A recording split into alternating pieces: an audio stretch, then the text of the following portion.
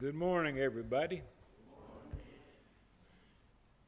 That sounds like a rainy day. Hello. Good morning, everyone. Yeah, that's good. I like that better. How y'all doing today?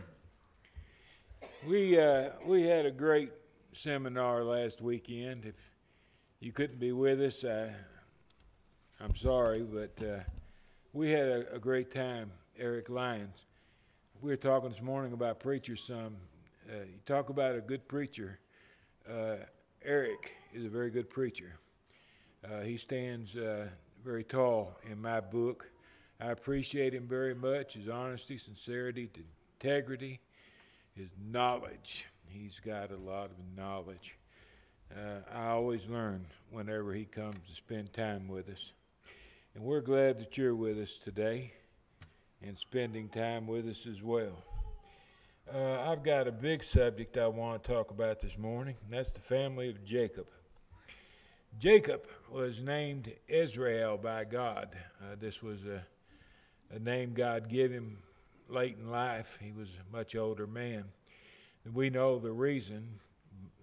That would be the name of a nation eventually. At the time this name was given to Jacob, his family wasn't all that large. There was 70 souls in total when they went down into Egypt. But eventually, in a relatively short period of time, actually, they would become a mighty nation, numbering in the millions. Jacob's family grew numerically as God intended.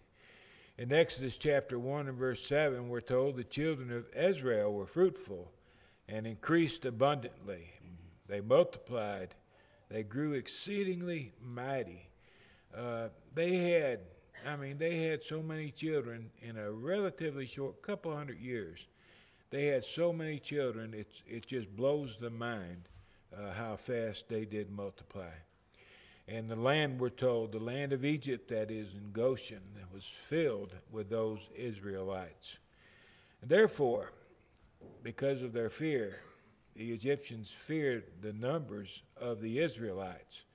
You got to remember the Israelites were foreigners living in a strange land.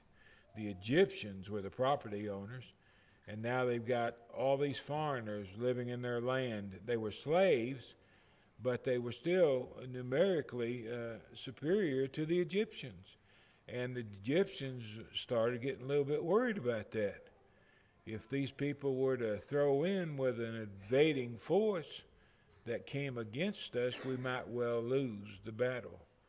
And they were concerned. So they set taskmasters over them to afflict them with their burdens. They became very cruel to the Israelites, making them work from sun up to sundown, giving them very tedious jobs to do, very back-breaking work, and beaten regularly as they worked.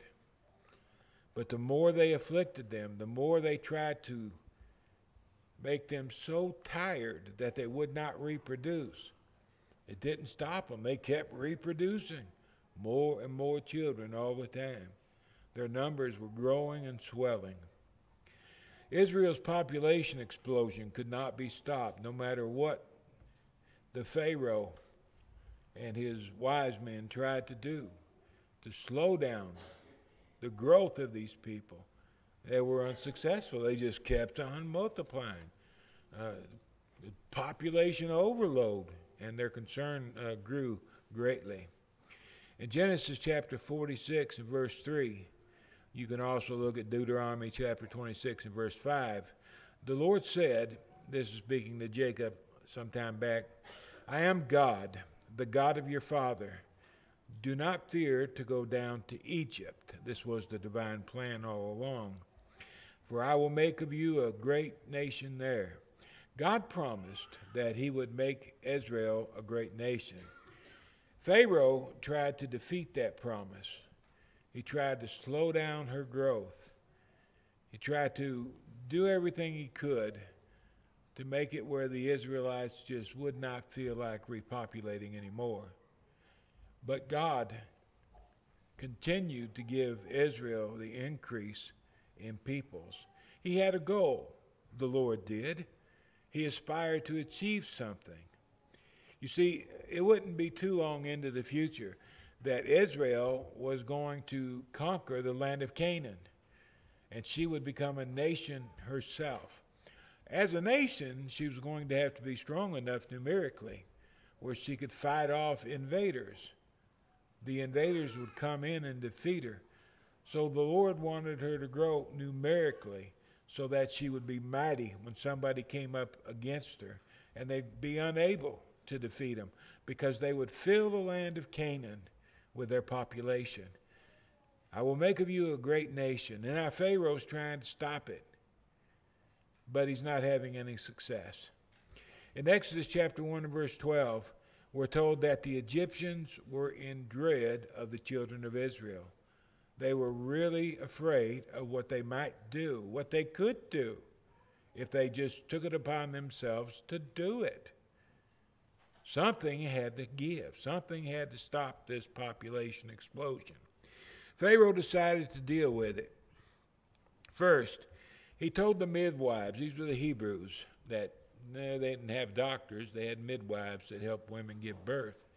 He told the midwives that when a male child was born, throw him in the Nile River. The females keep them alive. They make good slaves. But the males, you kill them. Well, the midwives, they feared God more than they feared Pharaoh. They were fearful of Pharaoh, make no mistake. He held their lives or their deaths in his hand, and they knew it. But they weren't going to take those children and throw them into the Nile River. That was too unbecoming of a thing to do, and they refused to do it. So he came up with a second plan. He was going to enlist even more help. So he spoke this time not to the Hebrews, but to the Egyptian people. Pharaoh commanded all his people, saying, every son who is born you shall cast into the river. Every daughter you shall save alive. Now the whole nation's involved in this thing. Whenever a Hebrew gives birth to a male, you pitch that child in the Nile River. And they did. Many, many, many children were pitched into the Nile River because of Pharaoh's command. He and his nation was going to feel shortly what Moses looked back on at this period in time. And he said, the chastening of the Lord, his greatness and his mighty hand and his outstretched arm brought us up out of Egypt. Even though Pharaoh did the best he could possibly do to slow down the growth of the Israelites, he was unsuccessful. And the reason he was unsuccessful was because God had another plan in mind. And when God has a different plan in mind, and if your plan opposes God, you will lose. You will not be successful. You will be defeated. It doesn't matter how wise you think you are. It doesn't matter how powerful you think you are. It doesn't matter how much money you may have. If a nation challenges the will of God, mark it down in your book. That nation will lose that battle. Pharaoh didn't believe it either. But he learned better with the passing of time. They were baby killers. They were because of population control concerns, they killed the baby. All of them, the males. That was their concern. Population growth. And therefore they killed the babies. And they justified it. Because they had to do this in order to protect their nation.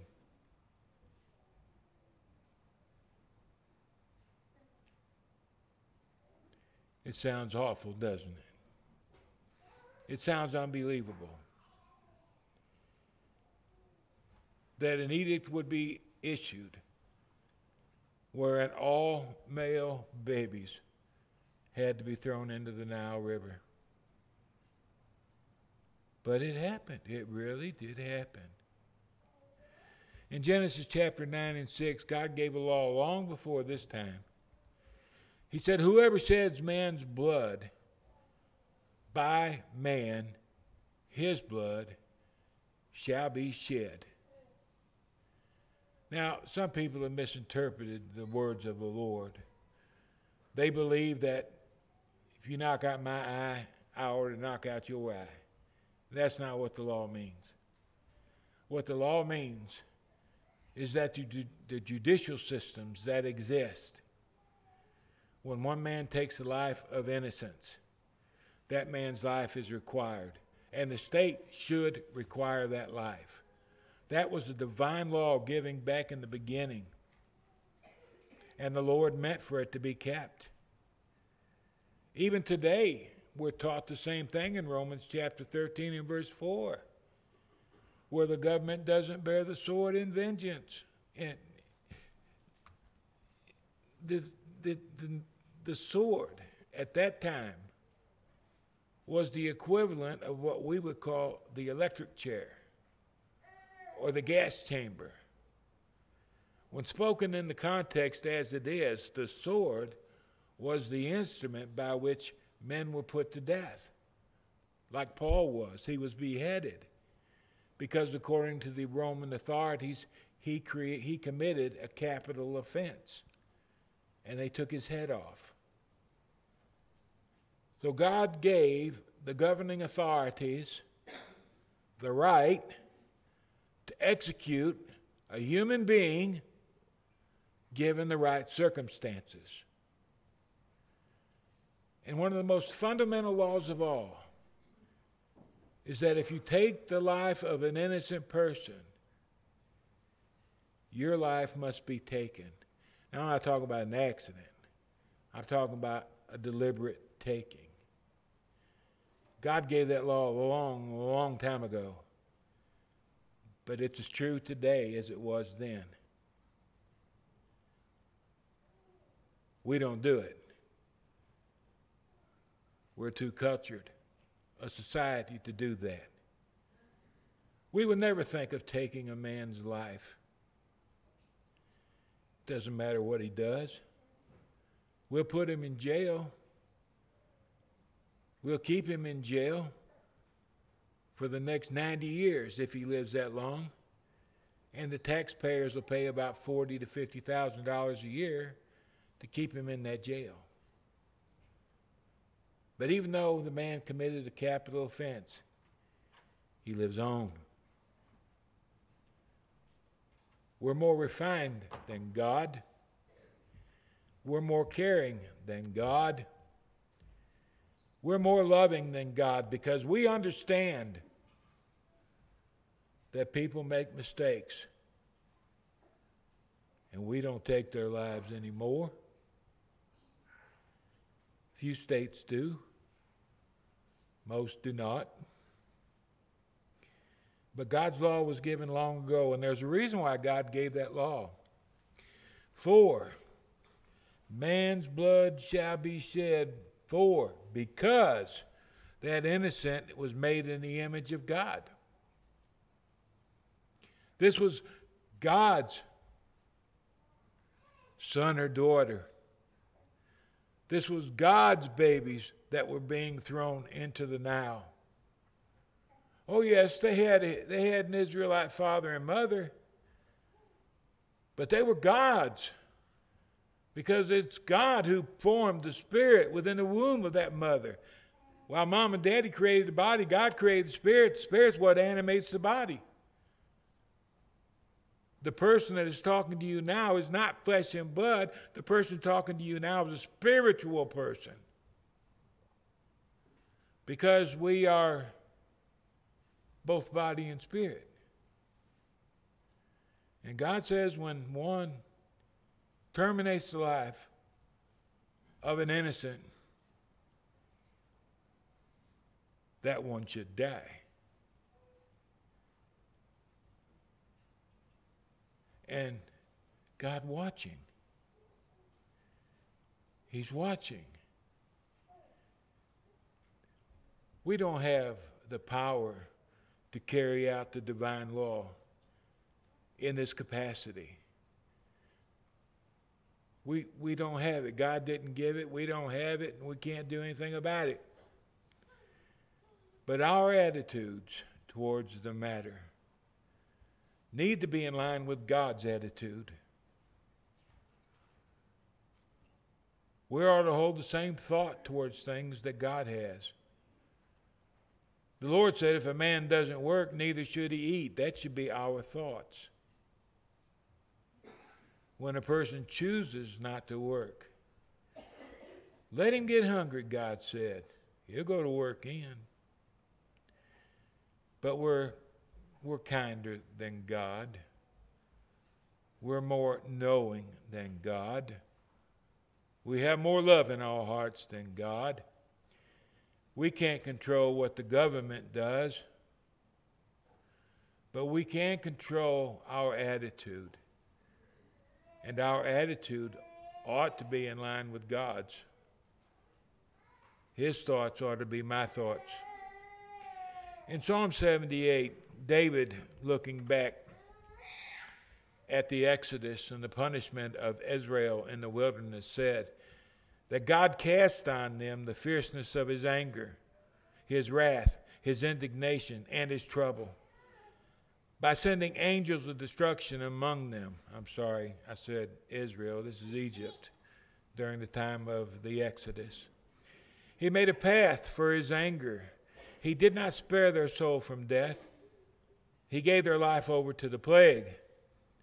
And he destroyed all the firstborn in Egypt, the first of their strength in the tents of Ham. There were different reasons why the Lord did it.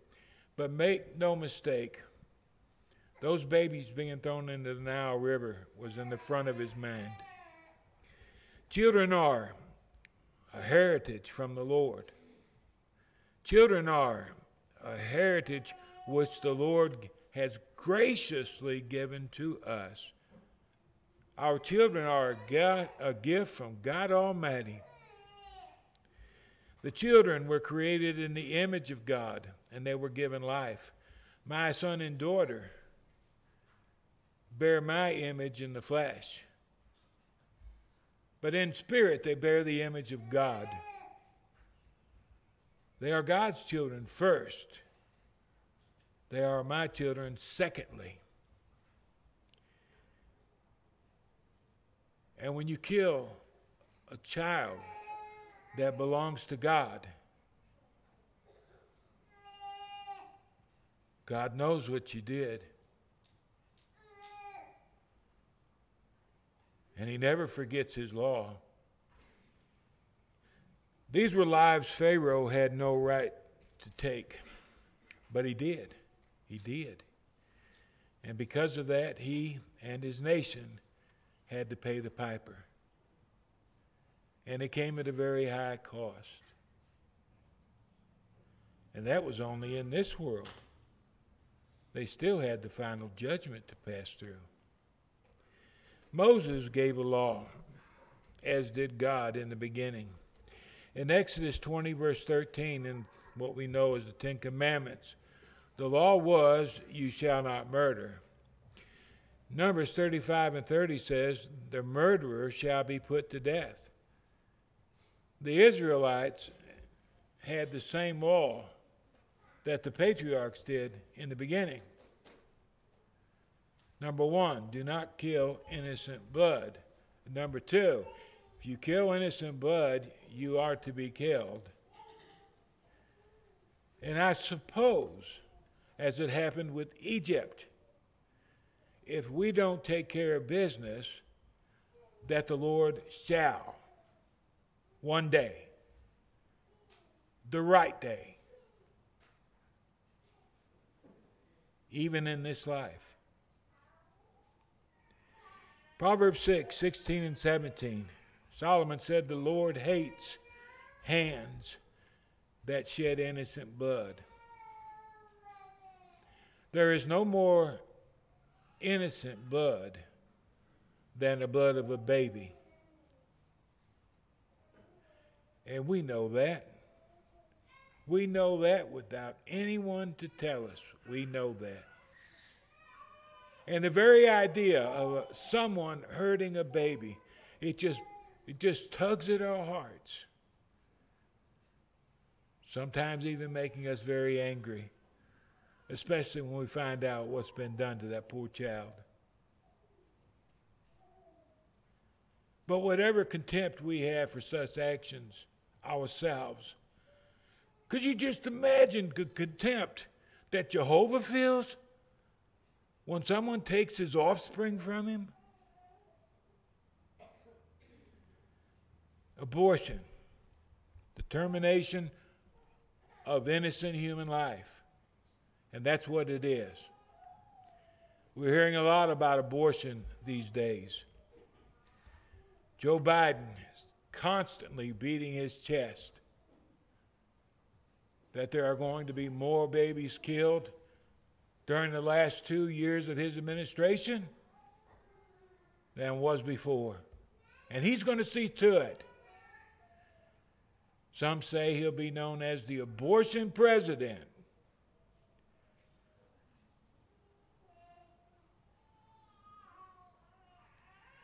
What a legacy, huh?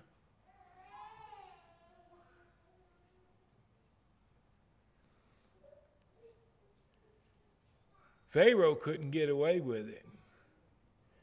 He was much more powerful than Biden is. Shall we suppose Biden will get away with it? Shall we suppose that the pressure that's being applied to Congress right now is going to make it possible for Biden to get away with it? He's got the Senate on his side. How's he going to do with the House? The House can stop him. I pray to God the House does stop him.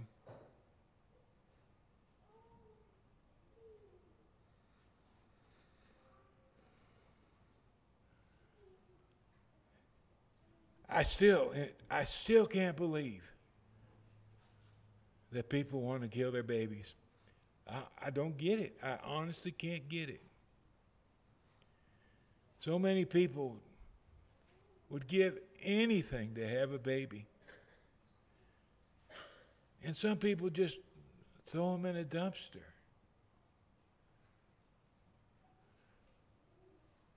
How can that be? I've never understood this, and I've struggled with this for a long, long time. But long before I became a Christian, Obama was an abortion president.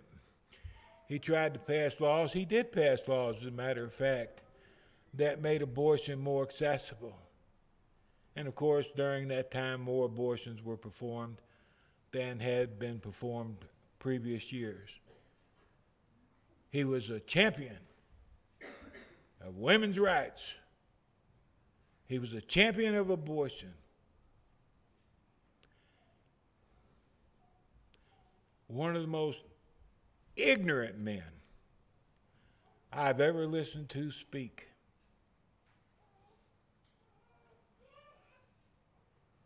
And I can say that without apology. He's referred to by his White House as a consistent champion of women and abortion. He was proud of his record. Talked about it all the time.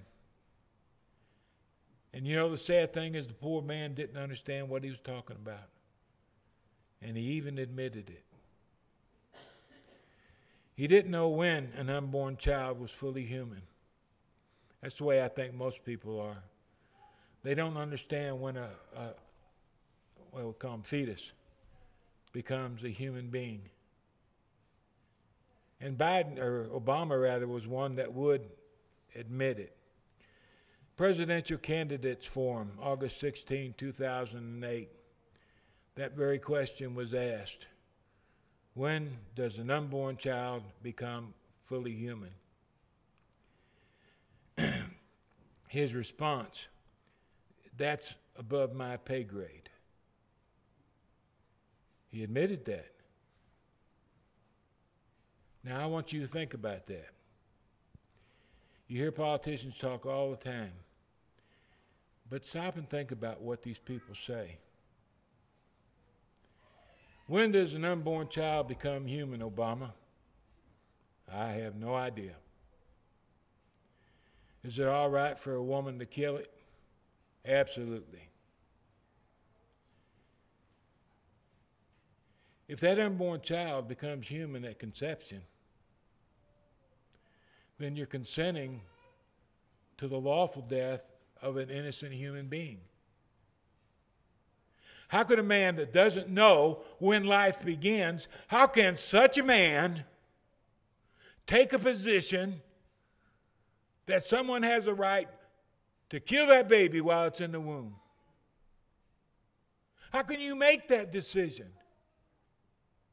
It's an admission to killing the innocent if they happen to be human. It seems to me that any person in their right mind, if they don't know when human life begins, would not consent to killing the unborn. Because as far as I know, you're killing a person protected by the Constitution of the United States. It's called the right to life. Unless you're in your mother's womb. I don't remember reading that in the Constitution. Well, it's in their version of it, I suppose.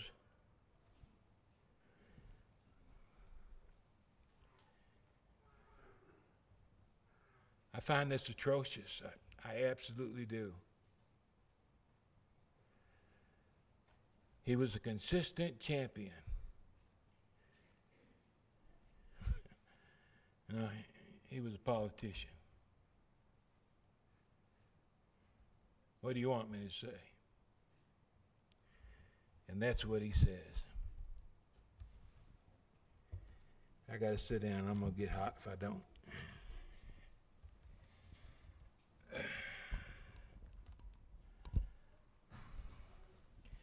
The Guttmacher Institute reported that from 1973 through 2005, more than 45 million legal abortions occurred. From 1973 to 2005, was that 42 years, something like that? 45 million babies were thrown into the Nile River. Pharaoh didn't get away with it. Are these people so smart that they figured out a way to get away with it? Or shall there be a payday like there was for Egypt?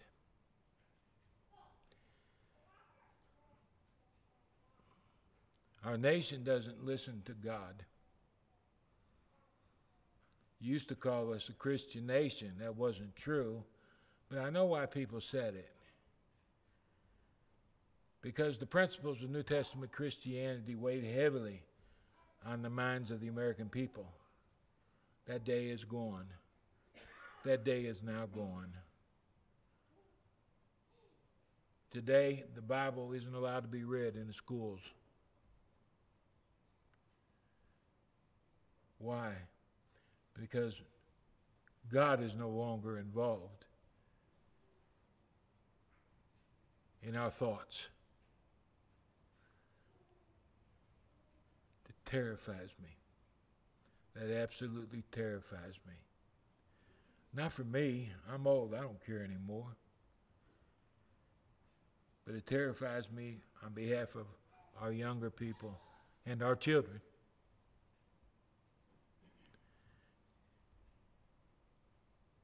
It makes me cry.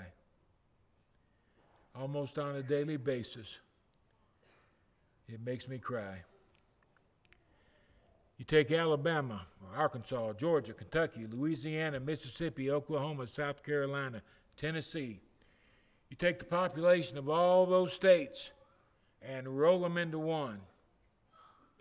And their population is less than a number of 45 million. In our country, more children have been killed, murdered, since 1973 than what populates these states.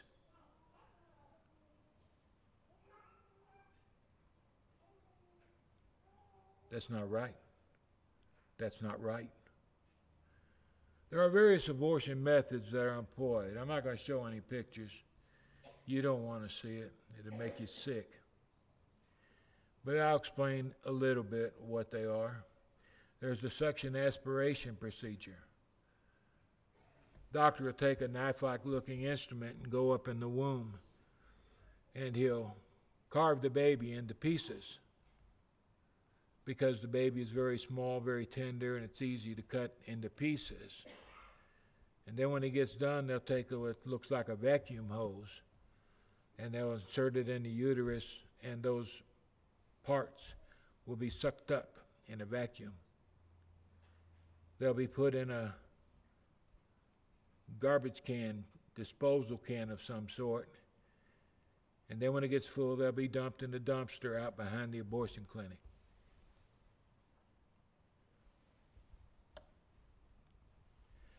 There's the dilation and evacuation procedure. This happens to those who are about 4 months old. Take a device, to me it looked like a pair of wire pliers, and the doctor goes up in the womb. He takes the limbs of the baby and pulls them out and throws them away. When he gets done with that, he'll crush the baby's head. He'll break its spine, and then they bring the baby out of the womb, throw it in the garbage can. They all end up in the garbage can. There's a saline injection procedure. It's for babies usually at 4 months and above. They pour a solution of salt and water. Some refer to it as salt poisoning. They take the salt and water and they inject it into the area where the baby lives, and the baby will be completely immersed in this salty water, and that salt will eat the flesh on the inside and on the outside because the baby ingests it. So the baby's being eaten alive by this saline procedure, both inside and outside. It's a very popular method, but it doesn't always work. Sometimes it fails to serve its purpose. Gianna Jensen, she was born 2 months premature. She only weighed 2.5 pounds. They tried to abort her with a saline procedure. She was born, and she was alive, and because she was alive and out of the womb, now they had to fight to keep her alive. They did. They were successful. That's Gianna today. If things had gone right, she would have wound up in the garbage can. But they went wrong, and she lived. In spite of some handicaps, she's now become a very influential woman, involved in politics, I should say lobbying against politicians. Then there's partial birth abortion. The baby is completely out of the womb, except for the head. The doctor will take a device that looks to me like a pair of scissors. Goes up in the nape of the neck on that baby, jabs it in, opens up the scissors, creates a hole, inserts that tube, and sucks the brain out of the child. Pulls it on out, throws it in the garbage can. Pharaoh threw babies in the Nile River. I think by comparison, Pharaoh was much more gracious than our nation is. He must have had much more pity. on the baby than what our nation does. We don't see, we won't listen, we don't want to know. More than 1 million babies were terminated last year. They will be terminated again this year. And that's those we know about. And people are applauding it. They're parading about it. They're protesting in favor of it because they really, really, really want to put those babies to death.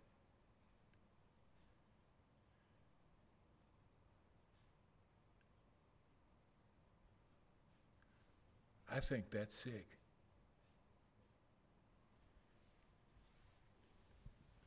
I hope you do too. Norma McCorvey. You heard of her, but you probably don't know her as Norma McCorvey. Her name politically or publicly was Jane Roe. She was the Roe in the Roe versus Wade trial that took place before the Supreme Court. Her third child was born. But like the first two, which she gave away as soon as they were born, the third one she wanted to abort, but she couldn't because it was illegal in 1972.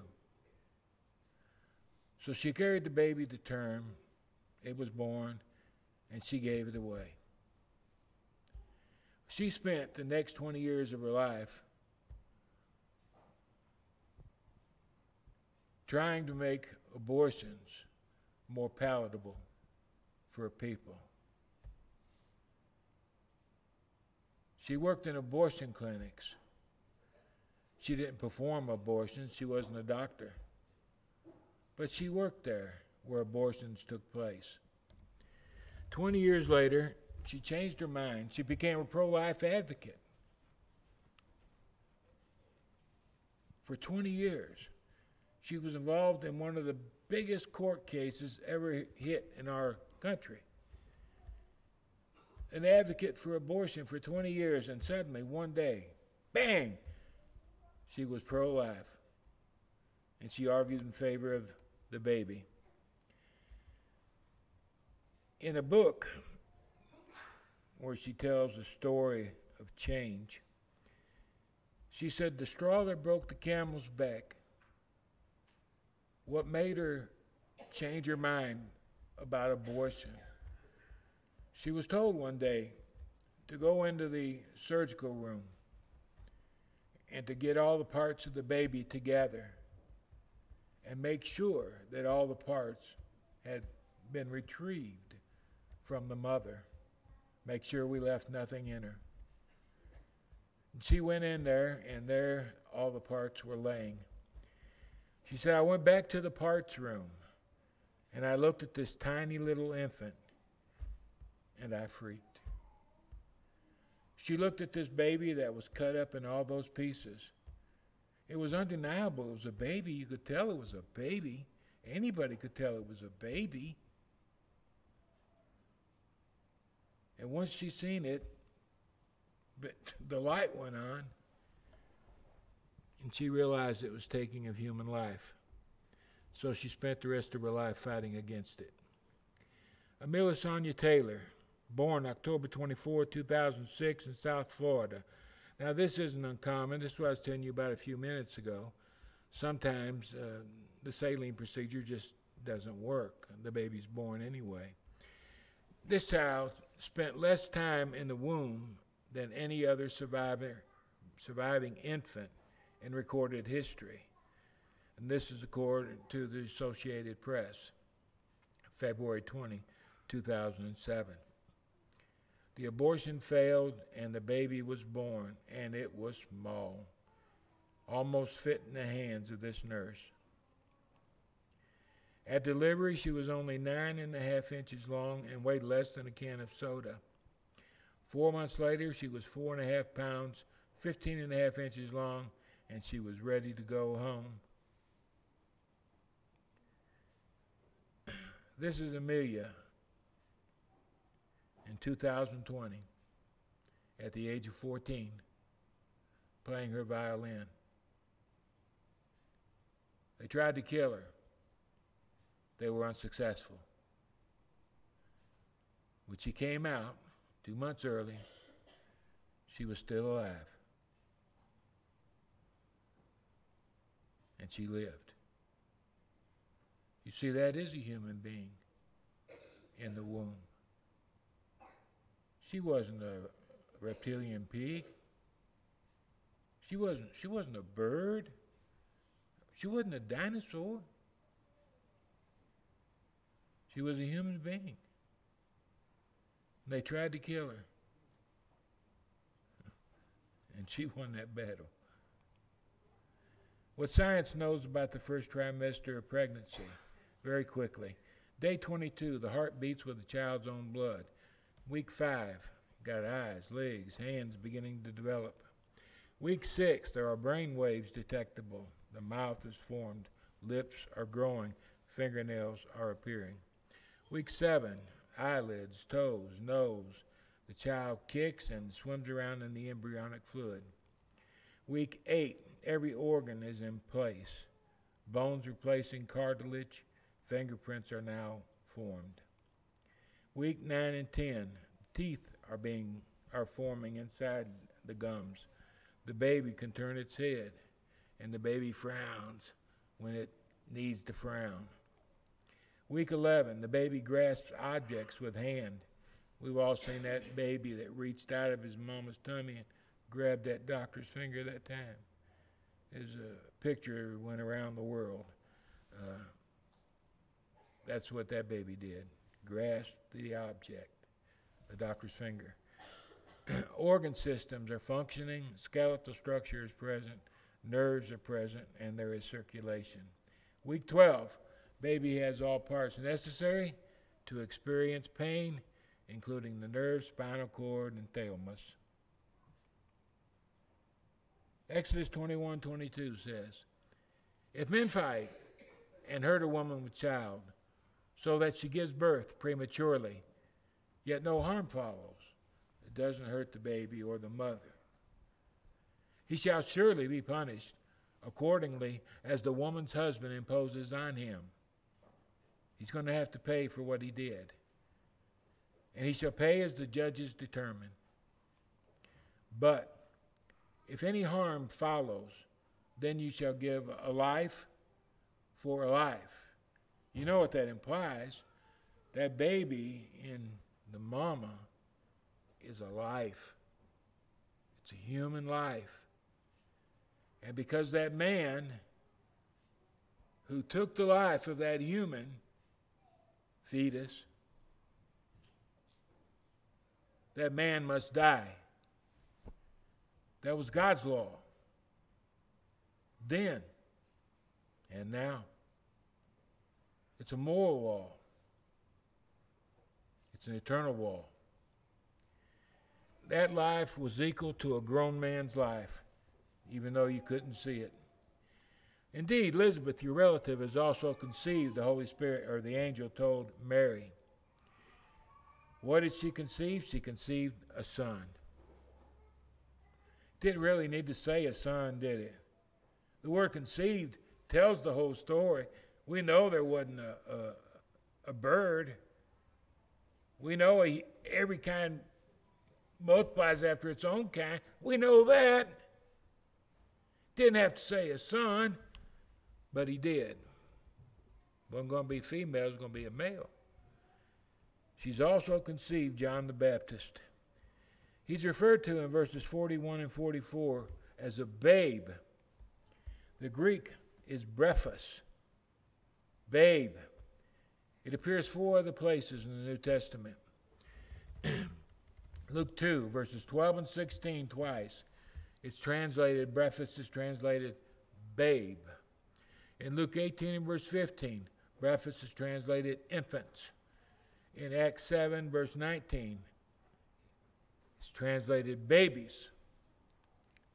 The Bible tells us straight out that the unborn child is human. There's no doubt about it. You don't have to. It's not above my pay grade. Obama, if you read the Bible once in a while, you might know that. But that Bible reader apparently missed those verses. I don't know. When does an unborn child deserve human rights? It's not above our pay grade. Presidents, perhaps, but not us. My brothers and sisters, we can't stop what's going on. We can fight it. We can donate money to the cause. We can do whatever's in our little corner of the world to do. And I think we ought to. Somebody's got to speak for those who can't speak for themselves. But our attitude, do we approach the matter like God does? Or do we approach the matter like the world does? My friends, that speaks volume about who we are. Look into your heart. If you don't know God, you need to. Because one day we will give an account of the lives we have lived. And we really, really, really want to pass the judgment. Maybe as a Christian, maybe we haven't got all our thoughts in line with God's thoughts. And maybe we just learned one of those things. If you're here today, if you need divine forgiveness, if you're not a Christian, you are to believe that Jesus is the Son of God. Repent of your sins, be immersed in water for remission of sins. As a Christian, we have got to possess the mind of Christ.